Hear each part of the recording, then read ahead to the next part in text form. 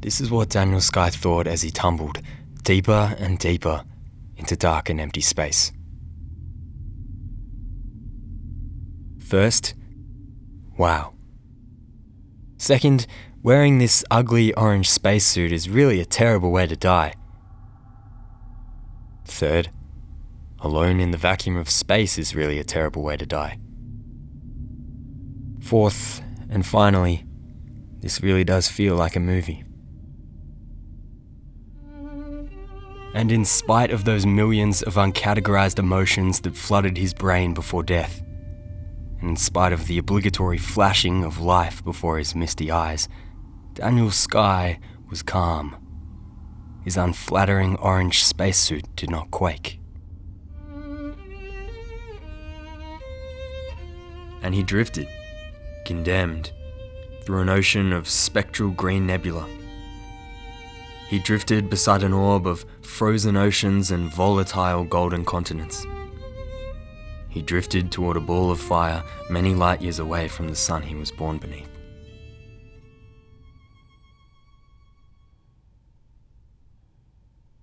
And there was no noise in the vacuum of space except for the increasingly laboured breath of the dead man floating.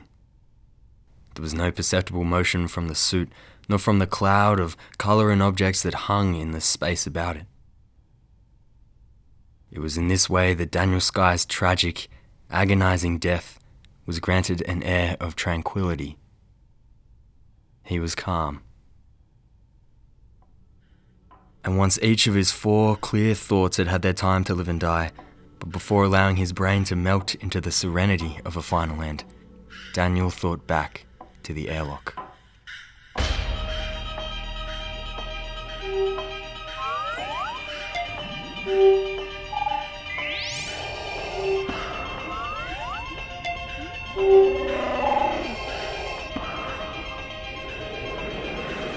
The computer lit up in a not quite critical but far from calm yellow.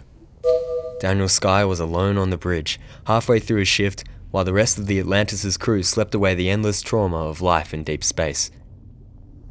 The great starship danced through a distant green nebula within sight of a lifeless planet made of poison and ice. Indeed, out the windscreen was the raveling cosmos. Out the windscreen was yet another network of impossible colours that waxed and waned to the tune of some unseen chemistry, to some atomic accidents. And that's all it was to Daniel, all it had been for many weeks now. The majestic cosmic wonder of interstellar space was just a magic trick of helium and light. He didn't hate it, he'd just grown indifferent. Numb. He waved away the computer's yellow flashing. He could wait until the nominal morning shift. Daniel Sky sipped at a cup of tea and dreamt, without sleeping, of home. He pined for dirt, for standing statues still.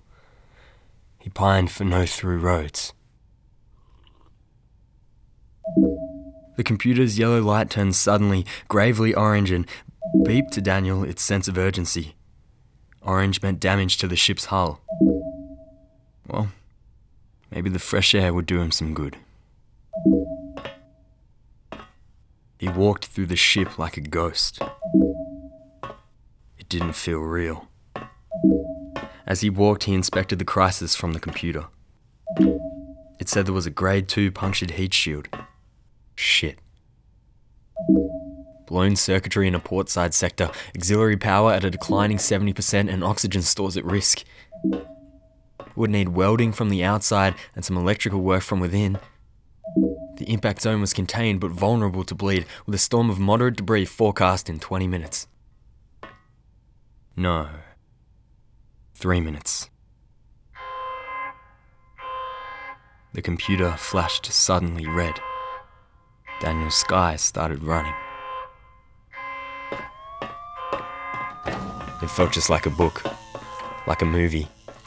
Daniel Sky loved science fiction, consumed it to the point of desensitization, and now even the lurching of the great, very real rocket ship seemed somehow fake and cliche. He ran through sparks and screaming metal and put on his orange spacesuit, feeling the whole time that he'd done this all before. He tore into the airlock chamber, and though it wasn't strictly protocol, to save time, he triggered the countdown before being tethered. Airlock engaged. Doors will open in T-20. The long metal rope that would anchor Daniel's spacewalk, known as the umbilical cord, was snagged on some machinery that had been tossed about by the ship's panicked lurching.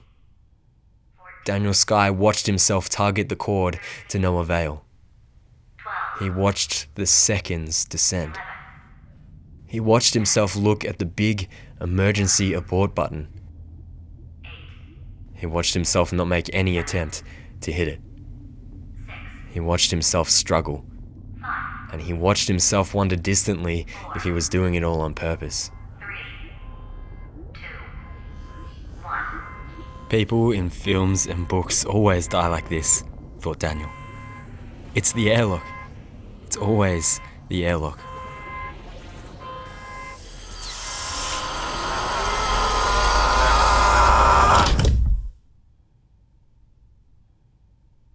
Even the whoosh of pressurized air being sucked out and obliterated by the vacuum of space sounded just like the movies.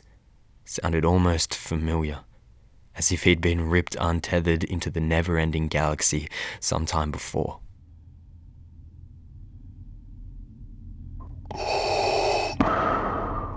By now the sleeping crew would be scrambling through the ship. They'd be getting to the airlock, seeing the pinned umbilical cord and looking out of the porthole window at a drifting orange dot. There were 80 meters of black, dead space between Daniel and the Atlantis. He drifted away at 4 meters per second. The shuttle would take 9 standard Earth minutes to launch, and by then he would be kilometers away. He had only 25 liters of auxiliary oxygen to survive on without the umbilical cord. He would not last long. The Atlantis had 6 other crew members. All 6 brains would be needed to meet the ship's red alert. Launching the shuttle would mean gambling a multi-billion-dollar mission at infinitesimal odds. It would mean sacrificing 6 lives to probably not even save 1. It took Daniel Sky 15 seconds to complete and double-check these calculations, and a further 30 seconds to appreciate what they meant. And so he floated, killed by physics and reason, and was left to die slowly among the stars. And once that reality was crystallized, Daniel looked around.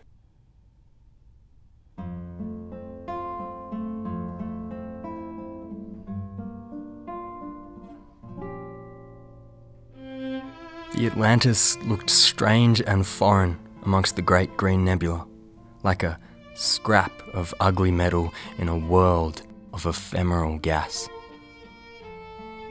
The cloud was freckled with the gold and crimson light of bright burning stars. And the nebula itself, it moved without moving. It coursed around and through itself in such a slow, grand procedure that it seemed to live and hang beyond any influence of time or space. Daniel Sky cried at and for the universe. He cried that he had forgotten how to love. Science reasoned away the unreasonable. Physics made sense of an unimaginably, enormously gorgeous universe that did not exist for him. Daniel was sorry to have been blinded by chemistry. And for a few moments in shimmering green, which Daniel felt every incredible, fleeting second of, everything was beautiful and nothing hurt. Everything is beautiful and nothing hurts, he whispered. It was a science fiction reference.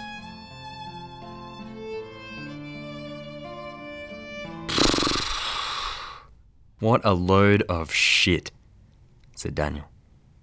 What am I doing? Mere minutes of existence remaining and I'm pissing away my oxygen reserves by whispering sci-fi references. Like, fuck, you've only got... Daniel went suddenly very quiet in order not to waste his oxygen reserves. And then he laughed at himself, not caring about how much precious air it would expel. And then he sighed with the same philosophy. Daniel thought about the situation at large.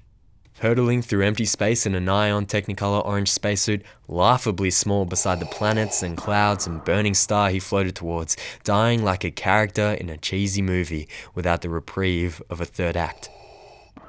There was no one else. No one else coming, and he was dedicating valuable brain function to poetry. To bad poetry. This all seemed to Daniel a complicated and expensive way to die. It had taken decades of personal application, countless feats of engineering, and billions upon billions of dollars to fund. Daniel Sky thought there was something very funny about all that going to waste. About how much his dying would cost the taxpayer. And he laughed. You know, there's nothing quite like a slow death in outer space to put things in perspective. Surrounded by miscellaneous beeps and whirs and Darth Vader breathing, it all seemed ridiculous. Like he'd come a very, very long way just to act in some very, very bad science fiction. Like produced by tacky art students bad. Like science fiction on a budget. Daniel came to realize that his corpse was corked in an airtight container that was immune to decay in the vacuum of space. And he'd float, preserved, until he was ripped apart by the gravity of a planet or intercepted by aliens. And he wondered what the hell they would make of all of this. And if they'd find it as strange or as funny as he did, that he'd come so far from home to die alone and so far from home to die in orange.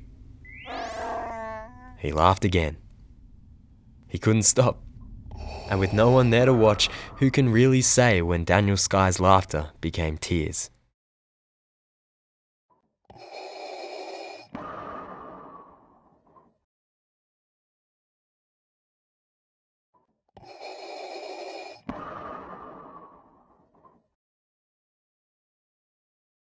The vacuum of space is a uniquely lonely place.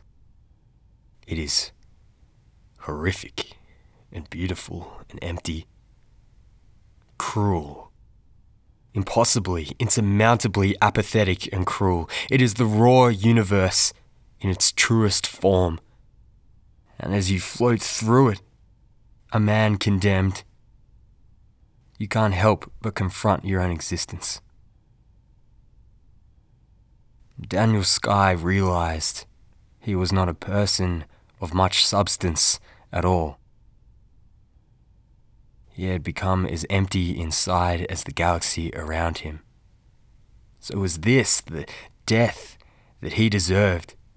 Did it make sense for him to suffocate slowly amongst the wicked, spectral greens and evil, wonderful purple gases?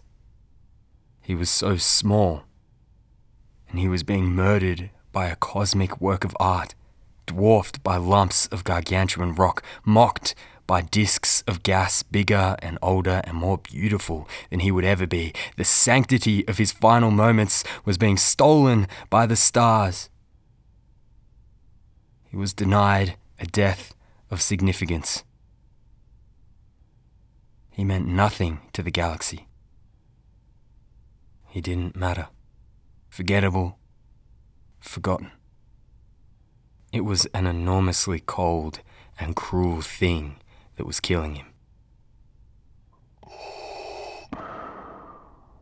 The air was getting thin, but Daniel Sky did not pray. Gulps of clean oxygen were few and far between. His eyes were leaking little bubbles of tears that floated around his helmet as alien suns burned beams of orange light at his outstretched arms. This was just like a movie, he thought. A weird, shit, experimental film, maybe. A movie that no one but Daniel Sky would ever watch, but at least his name was on the poster. He saw with that resigned, near-death clarity that he didn't matter to anyone or anything but himself. And in his final moments, that made him feel important. As each breath became more difficult, more toxic, his thoughts became 4. 1. The universe is beautiful. 2. The universe is ridiculous, goofy, absurd. 3. The universe is apathetic and cruel. 4. This is just like a movie of my own.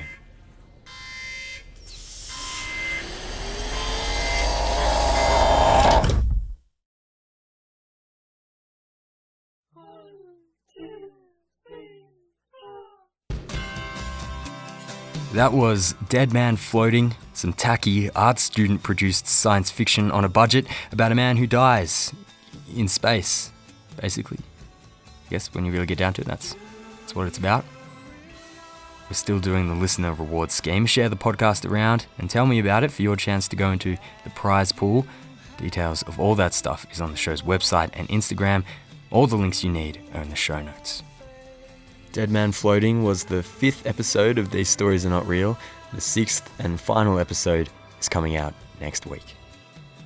Until then, I'll leave you with this reminder never to watch a TED Talk by a beatboxer and then think that it would be cool or arty or fun to make your own sound effects using nothing but the voice, especially when you have no beatboxing skills and are a mediocre at best sound designer. It was probably one of the weirdest 45 minutes of my life. I've condensed into 30 seconds. Use the internet for sound effects. Don't be a hero. Thanks for listening.